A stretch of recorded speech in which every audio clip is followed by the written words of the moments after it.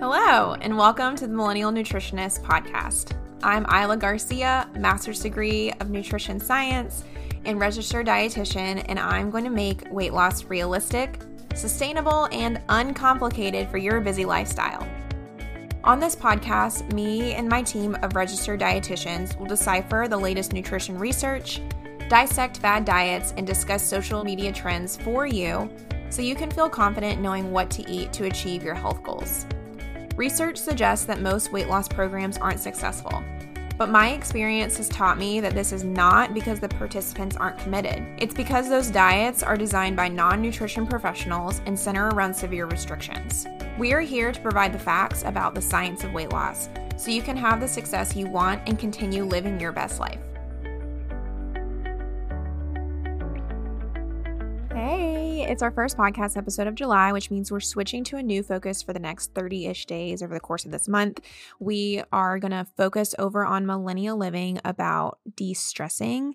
Stress can negatively impact your weight loss for so many reasons, whether it's from being too stressed out about cooking and then just giving up and ordering a pizza, stress eating a whole bag of chips after a long day, or stressing your body out internally with all that extra cortisol going on, maybe from something like excess cardio. In order to have successful weight loss, you really do need to reduce your stress. And I know it's way easier said than done, especially as I'm trying to not stress over having a crazy workload of trying to force all my whole week in 2 days before I leave for my big summer Euro trip. But I'm bringing on another dietitian friend today to talk about how stress can impact your body and give some practical solutions on how to reduce stress both internally and externally. Kirsten Draney and I go way back to meeting for the first time on an airplane from a nutrition conference. I believe when I was in grad school, we chatted the whole way back about our passion for nutrition, and ever since we've kept in touch and even worked together in a hospital at one point. Kirsten now has her own private practice called Keeks & Co. and often works with clients who have autoimmune disorders, which is why stress management is so important to her.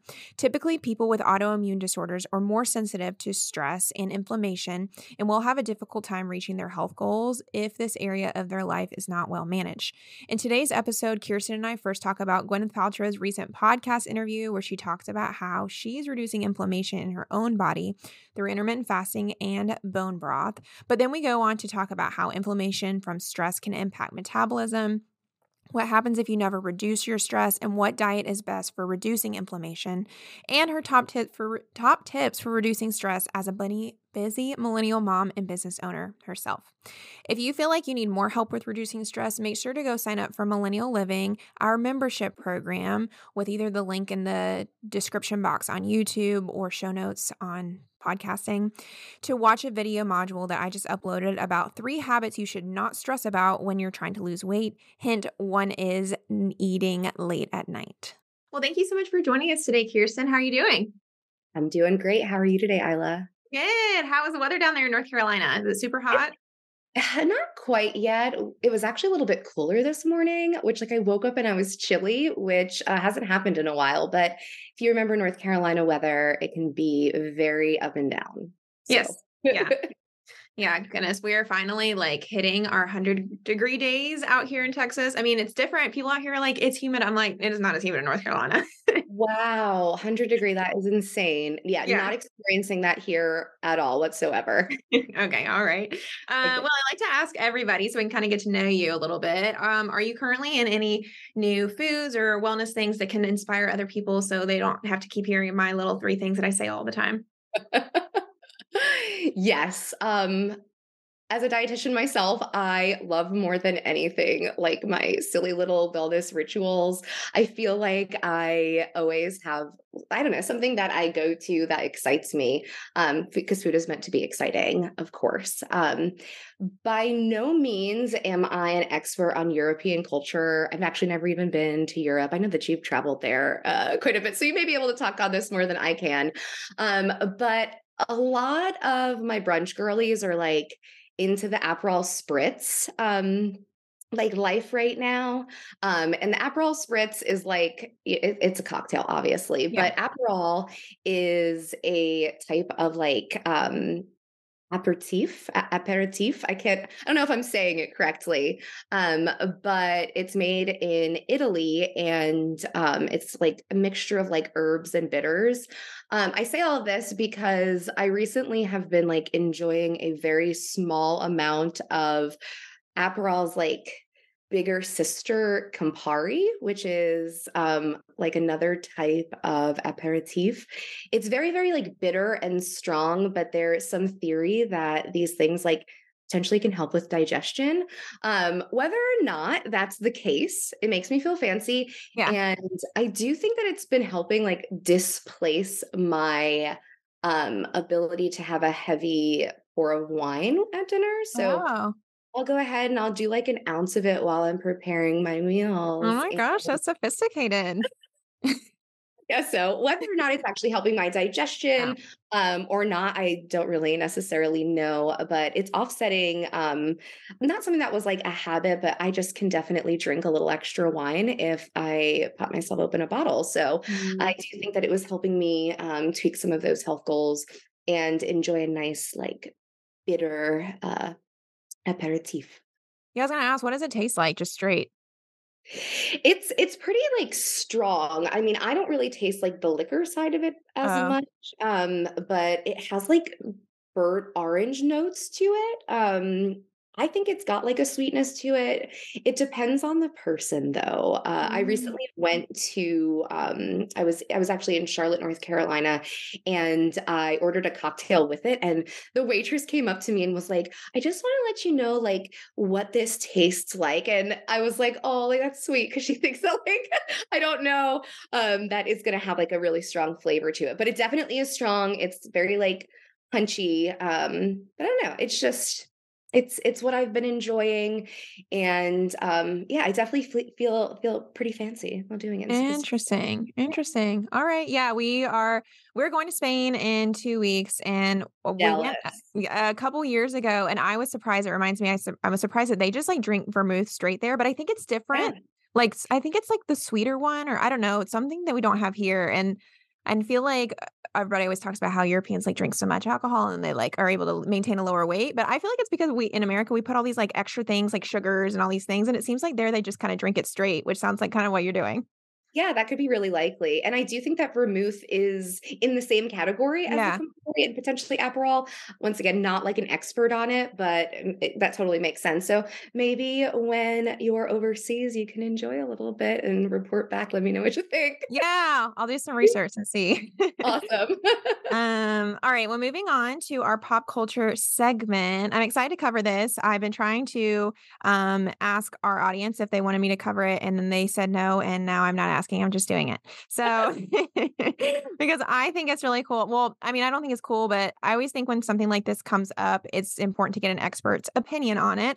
So, we're Right. talking about Gwyneth Paltrow's, I guess, podcast she recorded with somebody else, and she was talking about kind of like generally what she eats, and I don't know if it got taken out of context, but so many people took little sound bites out of it, and so the actual article I'm gonna link is from BuzzFeed, and it's called "Gwyneth Paltrow Addressed Backlash Surrounding Her Restrictive Food Habits," and she kinda goes on to try to say, like, it's not exactly what she eats. She doesn't always just intermittent fast, she doesn't always just eat bone broth, blah, blah, blah, but there were some things in there that was still for discussion. A lot of what she's saying she does, she tries to decrease inflammation, which is related to what we're talking about today, but what were your initial thoughts kinda reading over that article?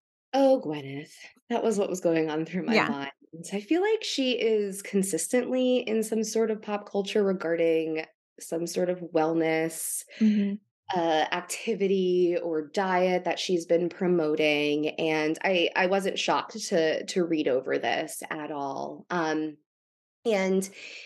yeah, it was interesting because I heard two different things when I was reading through the article. Right, it was like from what she was reporting or whatever soundbite was taken from it, it was that she was drinking coffee in the morning and then having bone broth and then just eating a bunch of vegetables. So, Mhm. like, I hear that and it's like, whoa, like that's as a dietitian, like that's not enough food. That is not something that I think is sustainable, right?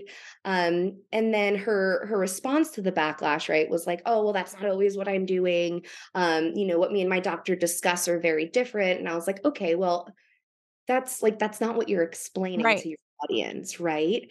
And that just leads me to comment about how like what is her audience, right? Like Mhm. Gwyneth Paltrow is a celebrity, so she's going to have access to a lot of, maybe specific wellness things, IV drip supplements, where maybe like things like this, like in a way supplement, but like the average consumer and person who listens to her podcast or visits her website or is interested in Goop doesn't necessarily like know that or have access to even those types of things. Um, I have to just wonder like why is she promoting those types of things? Why is she saying that? Mhm. And only explaining like those snippets. I'd rather hear about like her overall diet, right? She goes Right. on to say and respond to the backlash that like, oh, but that's not always like I Mhm. eat more balanced and I eat my French fries. Well, talk about that. That's what I want to hear, right? That balance, that that side of this story is really truly what the average consumer really should be idolizing, and that's what I think celebrities should be talking about more. It's not glamorous, it's not super sexy, but like at the end of the day, the wellness habits that we should be completing and doing on a day-to-day basis aren't, and that's where I shake my head because it's a bummer that we can't be more transparent, and but I guess those types of things wouldn't necessarily make headlines, right? Yes. Yeah, yeah, exactly. Yeah, and kinda diving into what she said, just because I know people will, like, pick apart and be like, "Oh, if Gwyneth does this, then I should do this to look like Gwyneth," right? Right. So, what about the bone broth piece? Like, what should we use bone broth for? Should it even be used for anything? What do you think about that? Yeah, great question. I don't hate bone broth. I Mhm. think that a bone broth and all foods like fit in some way. May they be French fries, or foods that people want to slap an unhealthy category on, or like these super trendy wellness things. I think there is a way to incorporate all of them. I recommend bone broth to the people that I work periodically as being a way to get an extra boost of protein in like a savory liquid. Mm. Most conventional or commercial bone broth, usually around 1 cup, is going to be anywhere from like, I think, 8 to 10 grams of additional protein. Oh, okay. So it could be a good swap for soups or stews or what your cooking medium is. If you want to, switch to be more lean, you could swap out maybe some of the oils that you're cooking with for bone broth instead. Um, I think that is a good just way to get additional protein. And then I also like to look at it too when we think of like maybe breakfast or lunches and that are maybe like protein forward with protein powders or Greek yogurt. A lot of those things tend to be sweet, right? Mhm. So like these, I think like fruit smoothies with Greek yogurt or peanut butter or maybe like a Greek yogurt parfait, and that just is going to have that like fruity sweet flavor to it. So bone broth could be another way to add additional protein and it be not a sweet option. From an inflammatory standpoint, though, since that is the topic, Yeah. there is some research that does show that bone broth it's high in minerals and vitamins, and it also has a high amount of glutamine in it, which is a non-essential amino acid. And glutamine has been shown in research to help like soothe the gut lining and potentially help with gut inflammation. So, is that like a cure all? By no means, but can it hurt to enjoy some bone broth and maybe have the benefits of getting in some extra glutamine that can potentially decrease gut inflammation? I don't think so. I don't think that would hurt at all. Um, that's my take on bone broth. Okay, all right, yeah, and kinda going with that, she's talking about, like, when this she gave this response, she said she's working on reducing her inflammation from long COVID. As a dietitian who really works with people who have inflammation, do you think that her approaches work or would work? Like, should people who have inflammation do the same thing with the eating paleo, variety of protein, healthy carbs, she says, intermittent fasting? What do you think about that? Yeah, that's a loaded question Oh. for sure. Um, so I think the biggest thing to think about before I even answer that is like where is this inflammation, right? And Mm, that's going to be on like a person to person basis, right? Inflammation is certainly, I think, a catch all term or even like diagnosis, if you will, for something that's not um, ideal, right? Like, mm, oh, this is inflamed, that is inflamed. When at the end of the day, like diabetes and coronary artery disease, and a lot of the chronic diseases that we see people being hospitalized for have like a root in some sort of inflammation. And so inflammation is kind of at the basis of that. So, mhm, um, yeah, in terms of like how you want to approach inflammation, I think the first step is like truly understanding what is inflamed. mm, Or is it truly inflammation, or am I missing out on like a bigger diagnosis that I am calling inflammation instead? And I don't want people to do that. I think as this talk of inflammation comes about and stress, um, I don't want people to miss out on exploring deeper issues because it's just inflammation. mm, So determining where like it's all coming from and the actual reason behind the inflammation, I think, is first. mhm. And then working with a provider to tweak the things that are really going to impact whatever inflammation is really occurring, right? Say it be gut, say it be skin, say it be like upper GI, lower GI. There's a variety of different ways that inflammation can exist, and really nailing that down with a dietitian and your medical providers will only help determine what is the best approach. So um her answer to that is it sounds I don't know what kind of inflammation she's really fighting. Yeah. COVID, that also is, I think, a series of things as well too.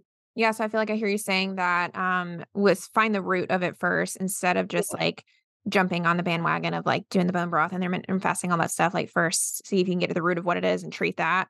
Yeah, exactly. Because at the end of the day, like, once you're able to do that, you may be able to fix your inflammation or any of your ailments with something that's easier than trying everything that Gwyneth Paltrow does that maybe, assisting something that really isn't that root cause.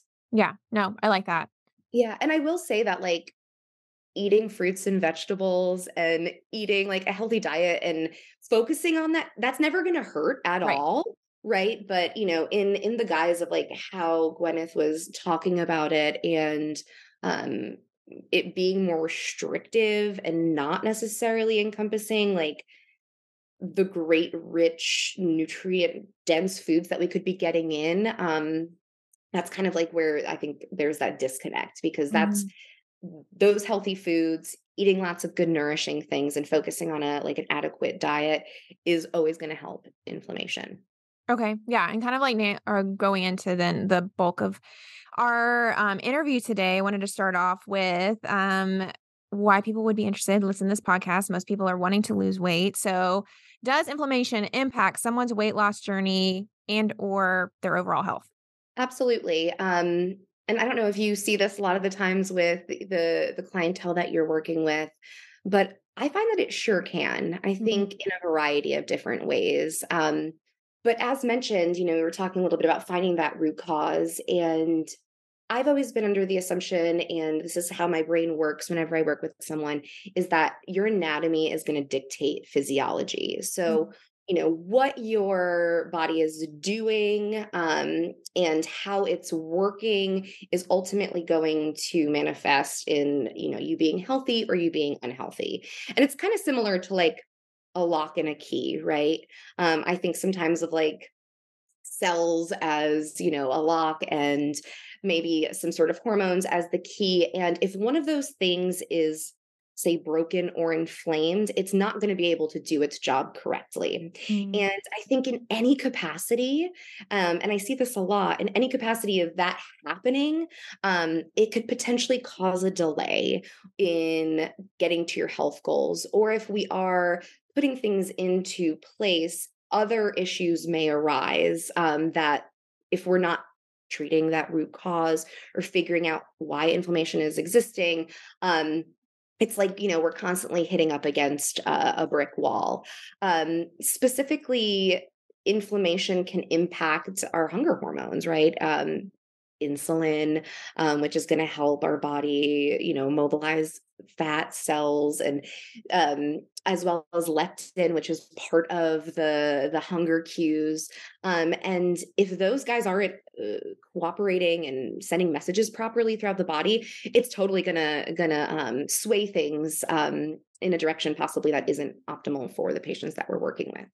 Okay. No, that's good. One time I did have a client asked me this straight up, and I was like, I actually never thought about it because she had PCOS and having a little difficulty losing weight. I was like, you might have some underlying inflammation. It might be keeping you from being able to lose weight. And she was a medical provider. She's like, okay, but what kind of inflammation? Can you explain to me what that means? I'm like, I actually don't know how to explain this. And I think that's a really good way to go about saying it.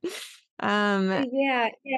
And that's kind of where it like teeter totters on our scope, and why I do think it's important to like, call in a medical professional to address really what's going on, like working with other doctors, or at least having the client or patient that you're working with be aware of like what that root cause may potentially be. And then, diet and lifestyle is definitely going to be complementary of that. Can we also, before we dig in, define inflammation versus stress? When I was kind of thinking about this and like reading questions, I was thinking, I think I have my mind was thinking about kind of two ways, like internal inflammation and or stress, and then external stress that might cause internal stress. So can you talk about what that's going to mean for you as we kind of go forward? Yeah, absolutely. It's kind of like very cyclical. Mhm. So let's see. Let's define stress first. So stress can cause inflammation, right? But then, Mhm. yes, inflammation in the body can then cause stress, and then Mhm. it causes more inflammation. So Mm. there's a lot of this cyclical type of activity. But inflammation itself is actually like the body's type of mechanical response that is natural and actually really good, right? So Mhm. if you think of like a bug bite, right? Your body will have acute inflammation. A mosquito bite, right? It gets like red and puffy, and that's good because it's like telling you, like, oh, hey, we helped you assist a foreign invader from like not poisoning you in a way, right? And so the body has adapted to have this type of response for protection. So that's that acute inflammation. But a lot of the chronic diseases that we see day to day, and what I work with, and I'm sure you've worked with, is individuals who are undergoing a lot of chronic inflammation. So that's almost as if, like, okay, maybe you got a bug bite and it didn't heal all the way, and then you got another bug bite, and we just consistently got a lot of bug bites and they're just not healing. And Mm. maybe it's like day 5 of the healing of the bug bite, but it's still there. And then you have to think, right, that anatomy is going to dictate the physiology. So if something is just constantly being stressed and not working appropriately, other functions of the body are going to kind of fall off. So it's interesting because that the basis of inflammation is good, but Mm. the way that we're experiencing it in society nowadays, we're seeing more of these chronic stressors just underlying, and then that cycle keeps going and it piles up, and that's where we see over time it really impacting people. Um, so that's what inflammation is. And then when we look at stress, yeah, stress is something that is potentially causing that inflammation to Mm. happen. Stressors, like you said, environmental stressors, and then potentially even like internal stressors. May that be Mhm. infection, autoimmunity, recurrent infections, and then even the way that we stress ourselves out, mentally, right? So, um, how our mind reacts to the things around us, and anxiety, depression, mood, those can be stressors as well too. So quite a big um a big definition for both of those things. How would somebody know if they had inflammation? Like, if they're listening and they're like, "I don't even know if I have it or not." How would somebody know? I think that really comes down to like the root cause. I think that there is a lot of chronic inflammation shows up in ailments that like are just like kind of annoying Mm, throughout like your day-to-day life, like maybe fatigue, some aches oh, and pains, maybe some difficulty in losing some weight, right? mhm, A lot of the times, like, and this can be sometimes acute and sometimes chronic, digestive issues, right? If they last a while, right? If it's not like, oh gosh, ate something bad and I kind of responded, oh, this is like happening over the course of months, if not years. It's like an annoyance that's really not like putting you out, but impacting your quality of life enough to be spoken about. okay, gotcha, yeah, and so the next question I had was, like, how would stress and inflammation impact your body metabolism? Is it kinda like what you just said, or is that different?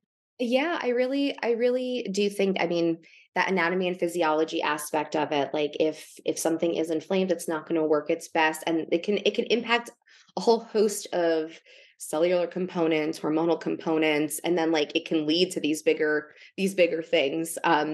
It kind of sucks, right? Because I feel like a lot of the times I have people who come to me, right, and they're like, well, I'm just like so tired, or I can't lose this weight. And I hate being like the bearer of bad news, but I'm like, oh man, like we need to focus on these other like lifestyle things that will bring stress down, that will bring inflammation down, because all of these things are actually impacting you on a biological level, right? Like I Mhm, mentioned, like, how insulin and leptin, those are like two hormones in particular that can totally be impacted with stress and inflammation, but those are really key in weight loss. So it's looking at it and saying, okay, like there's so much that like it's just hard. Like people think it's a them thing, right? People wow. think, oh, it's my fault, right? Like I don't have enough willpower. I don't have this. And maybe it's like focusing on these other things that bring down chronic inflammation, that bring down um stressors in life, could help bridge that gap. Okay. What about for somebody who has an autoimmune or hormonal condition like PCOS or PCOS, hyperthyroidism, endometriosis, stuff like that is what I commonly see. You probably see Yeah. more. Yeah. How would inflammation or stress impact people with these conditions? So a lot of the times, and this is really unfortunate, and I'm right there with everyone who may have one of these diagnoses, because I have an autoimmune disorder, and it's really irritating. But autoimmune disorders, in and of themselves, are inflammatory types of conditions, right? Because it's your body attacking itself, thinking Mhm. that it's and helping you, and it's a little bit of a miswiring that's happening. So when autoimmune diseases are flared, or um, pertinent, and like you're dealing with some of those symptoms, that in and of itself is going to be a stressor. um so that and same thing with hormonal issues as well too. That's actually part of it. I don't know if the research or my knowledge of it is as extensive as how autoimmune issues are impacting like stressors and inflammation, but I do know that there is relationship to it. I will also say too that individuals who have autoimmune disorders, or have hormonal issues, their needs for nutrition tend to be higher at baseline, Mm, right? Because their body is potentially working overtime. We have more inflammation to deal with. And that's kind of like our baseline. And so when you think about like how they have to approach life, um, I think they have to be more intentional and conscious about not only getting in the right type of nutrition, getting in the right type of exercise, but also making sure that we're doing everything that we can to control the stressors that we have in our life, because our internal stressors are a little bit haywire. What happens if you never resolve or work on your stress? Like if you're like, well, this is just too much and I like working and all this stuff. Like what would that look like for the rest of their life? Yeah, well, the first thing that comes to mind is you're probably going to feel awful, which I don't want anyone to feel awful, so Right. that's like the first thing. Like, I want everyone to eat, live, and flourish. And if there is something that is consistently making you feel awful, like let's get that out of the way. And a lot of the times those come with stressors, but right, if that chronic stress is never addressed, we do see in literature it's going to compound. And that's when inflammation is potentially going to lead to more chronic diseases and things not working correctly in the body, right? Mhm. And I think that, heart disease is one of the things that I think about, diabetes, like those are all things that um and I don't want to say it's just inflammation and it's Mhm. just stress, because there are other genetic proponents that go into it. But if we're just like letting those stressors run haywire and we're never really addressing it or working to fix it, you would need to be like genetically really lucky to not have, those awful feelings perpetuate and it not lead to something potentially bigger. Yeah, and I think the thing that I think about too that I'm constantly telling people is even like the psych component, like not dealing with stress, and then it may be causing extra anxiety or depression, Yeah. and then you can't do these healthy habits. Like I just feel like stress is the root of all evil, is what I Oh my find. goodness. It's so true. Sometimes I'm like, okay, I'm so glad that everyone is like eating their salads, but like if Right. you're stressed out at the end of the day, it doesn't even matter, you know? Yeah. And that's so true too. Like just from a behavioral standpoint, even like stepping aside with biology, I talk with people at the beginning about biology and how it works, and I educate them, and they find value in that. But then they know once they know that, and I can reiterate those facts. But then it comes to like the behavior change side of things. And it's Mhm. like, okay, if we are having lots of things in our life that are externally stressing us out, not only is that impacting us and how our body is responding, but then are we even able to like prepare the foods that we know we're going to nourish ourselves? Are we even going to be able to make time to go for a walk or go for exercise? Don't let those stressors, keep you from actually doing the behaviors that are going to get you to your goals. Yeah, so for some tangible things of what we can do to decrease the stress, are there any certain like dietary patterns, eating plans, foods that are particularly effective in reducing bodily stress and inflammation? This was actually an audience question too. It comes down to balance and it comes down to eating, I think, for what your body really truly needs and making sure that you're staying nourished. So it kind of comes back to the unglamorous side of things where it is making sure that you're getting in really rich, colorful produce. That rich, colorful produce is going to be indicative that there's vitamins and minerals and polyphenols and antioxidants that are going to help fight inflammation and give your body just the bare minimum to like repair itself, right? Um, and also making sure that you're getting in adequate amounts of protein because protein is going to give your body those building blocks to create enzymes and repair any sort of inflammation or damage. Healthy fats as well too. There's lots of studies that show that fatty fish, avocados, olive oil, those types of foods can help with decreasing inflammation systemically, with those good omegas.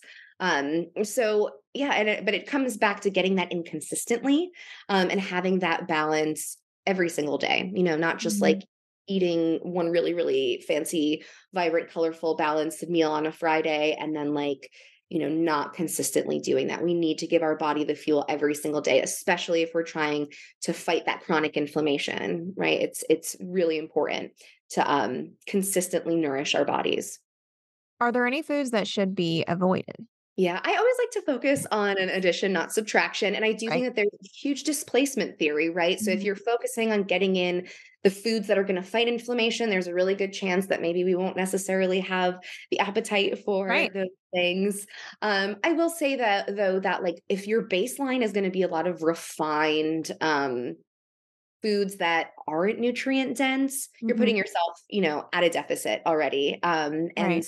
so yeah, I mean, I don't wanna say, like, stay away from all of those things because everything can find its way into a balanced diet as long as that baseline is balanced and consistent.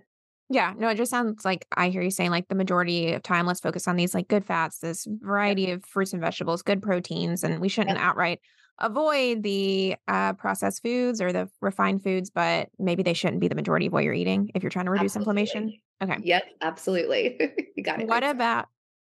about food sensitivity tests? So I just want to throw this one in here because I don't know about you, but I'll randomly get these calls from people that are like, I took this food sensitivity test.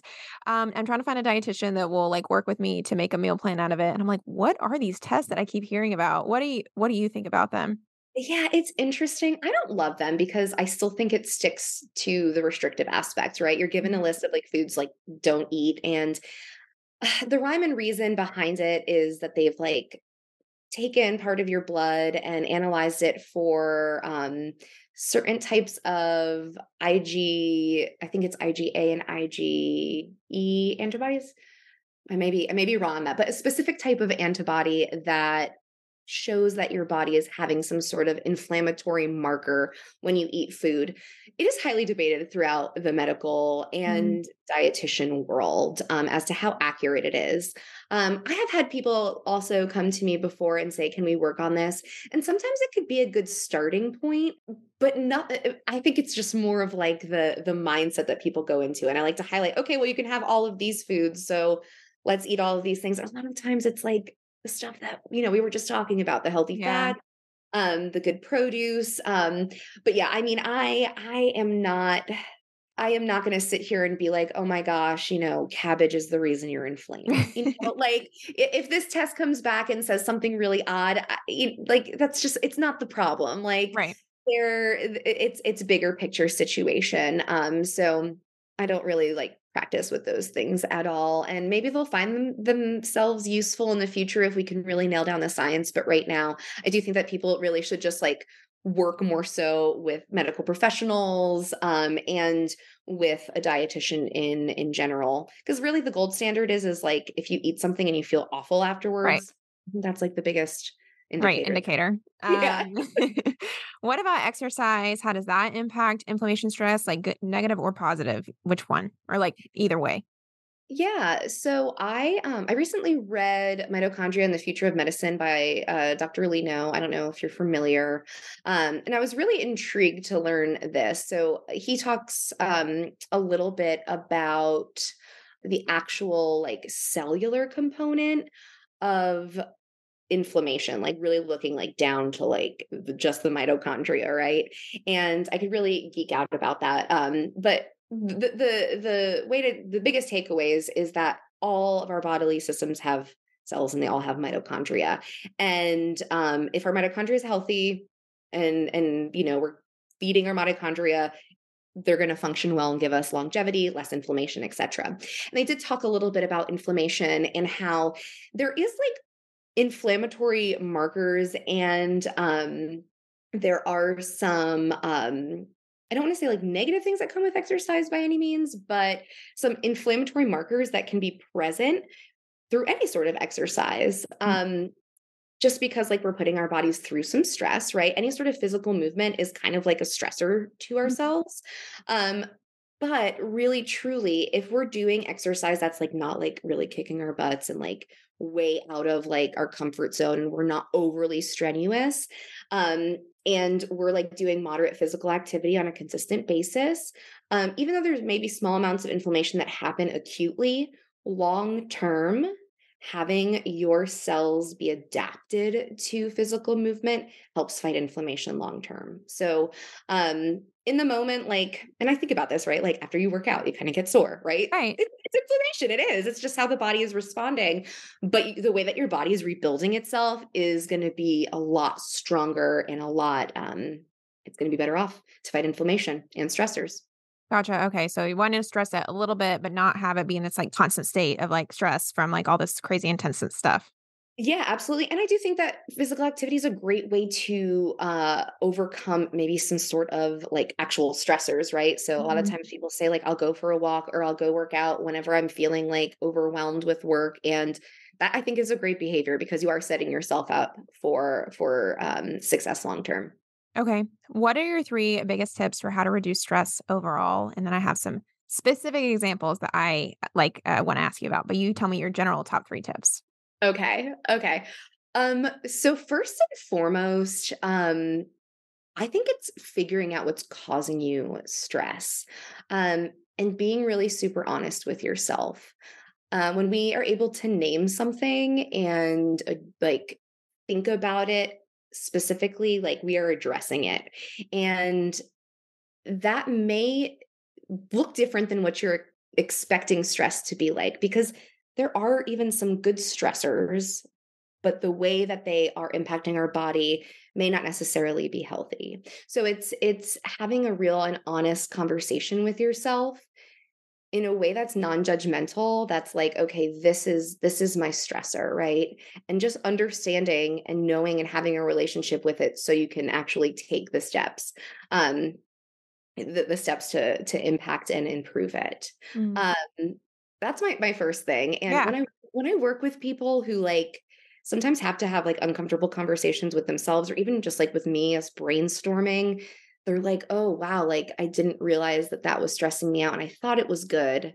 But now that I know, I can either approach it differently or I can find ways to improve that stress overall." So that's my first one, identifying the stressor.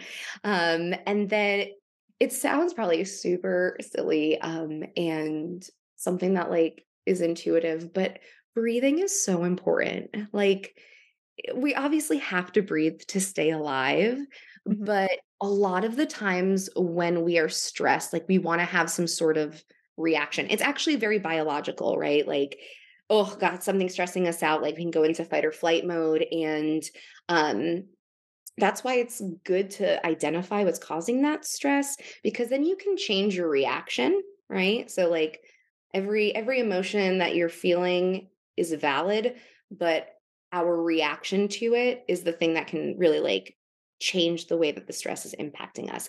And if we can go to breath work or doing some sort of breathing activity in that moment, it can really like help center us. And oxygen is like the thing that makes all of the cells and the mitochondria and like our heart pump and our lungs move and the digestive tract go about. So, breathing is going to be really beneficial in that moment to, I think, get your mind right, but also like biologically provide your body with what it needs to endure that stress.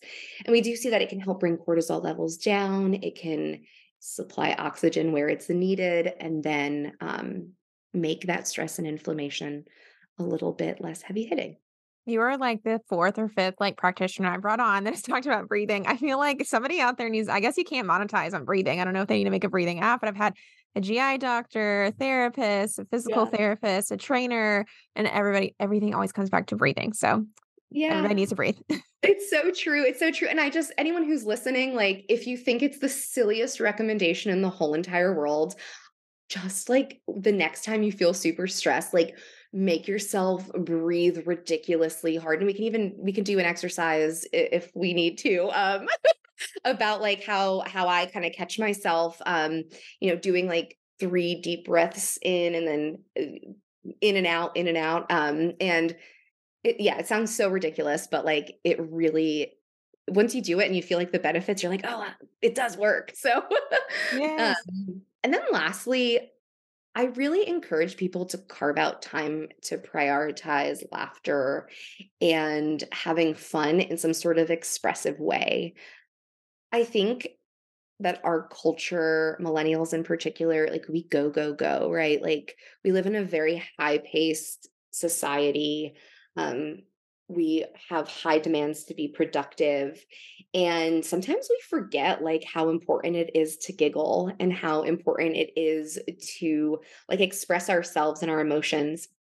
And obviously smiling is like something that we want to do, but if you like catch yourself like, oh, I'm super stressed because work is really like really getting the best of me and I'm staying up and doing extra, or there could be so many different situations. Like ask yourself, when was the last time you laughed? When was the last time you smiled? And I've been in these situations before when I feel awful, and then when I ask myself that, it's like, holy crap, I haven't like allowed myself to like have a little fun in a couple of days, and that's I'm probably feeling it.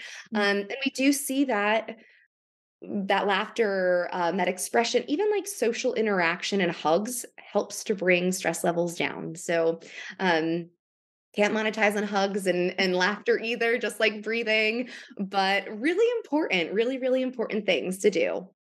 These are so specific situations that I wanna get your, like, quick and dirty, take on for stress. So, a lot of people are stressed about work. So, what would you say to somebody who needs to reduce their stress at work? Something that I've seen be super effective for the people that I work with is excusing themselves for their lunch break. Mm. So many times we want to work through it, or we eat our lunch at our desk, and we are really not removing ourselves from work stressors in general. And I do think that taking a moment throughout the day to break, to breathe, to allow yourself some nourishment is going to help break it up in order to help you be more productive for the rest of the day, but also give yourself that reduction. And I've had people have tremendous success, even just digestive health too, right? They're taking themselves out of work and they're focusing on their meal, and their meals digest better just because like they're not reading their Mm. emails and getting stressed out because they have a deadline. They it's out of sight, out of mind. Okay, easy, hopefully. What about being a new mom or dad? So maybe you kind of speak to this, but whenever I get clients who are new parents, it seems like it's just like a whole new world of stress they're not even used to. So what would you say about this? Yeah, amen. For those of you who don't know, I am a new time mom. I have an 11-month-old, my first daughter, and it's definitely been very different than anything I was anticipating. And I don't think anything could have prepared me for it. And I will say the biggest recommendation I can have is like delegate Mm. responsibilities. If you have full-time work while you are a mom or a new parent, like it is two full-time jobs on top of each other. There is a lot of demand, and asking for help or even like paying someone to Mm. help you clean, to help you organize, to babysit in order to just get simple things done. It may seem kind of silly and you may even beat yourself up like, oh, like I can't do it all. No, don't do that. You definitely need to offload on your partner or on a professional or on someone else in order to keep things straight that you value. My example is I have pretty bad OCD, and my house has to be in really good order in order for my brain to like really be able to relax and not be stressed. And for me to just complete my day-to-day activities with like grace and not be a crazy mess.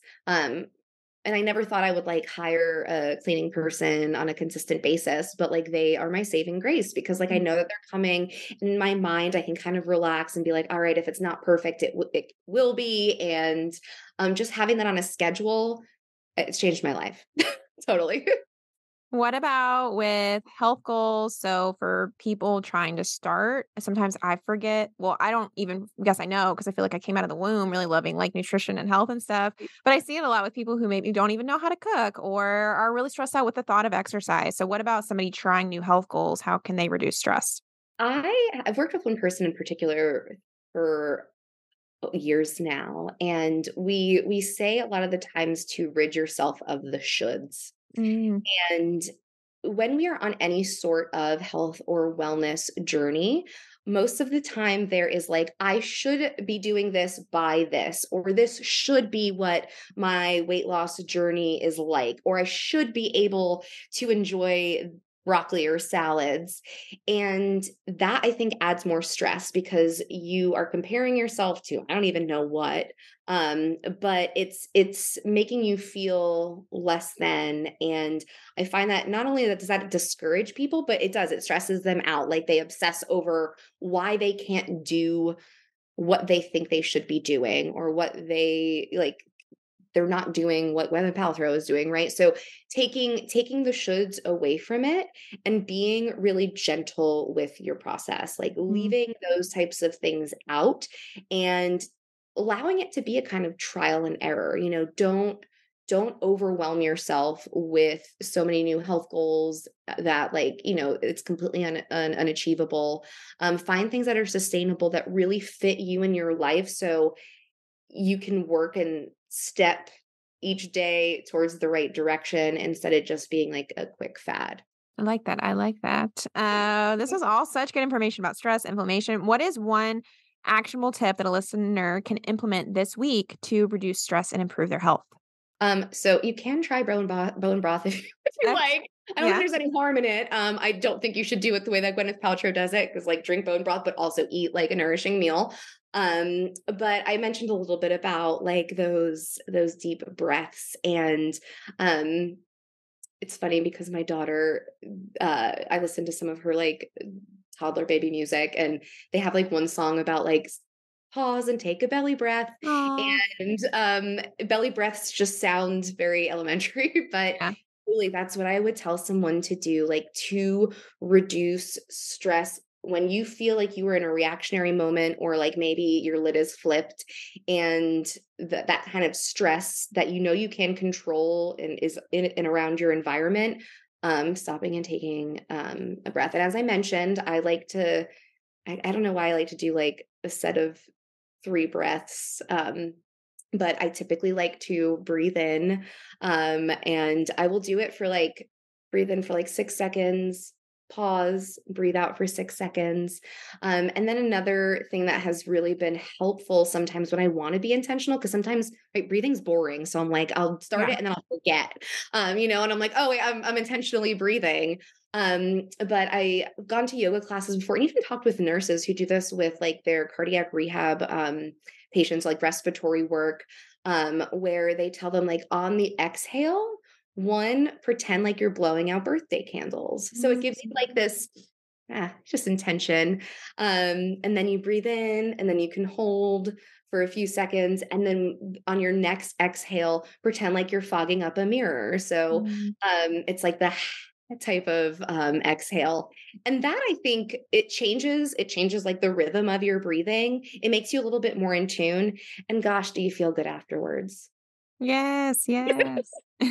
Well, if somebody is so inspired by everything you said and they're like, "Yes, I wanna work on stress, I wanna work on inflammation, and I wanna work with Kirsten," where can they find you at, contact you, work with you? Tell us.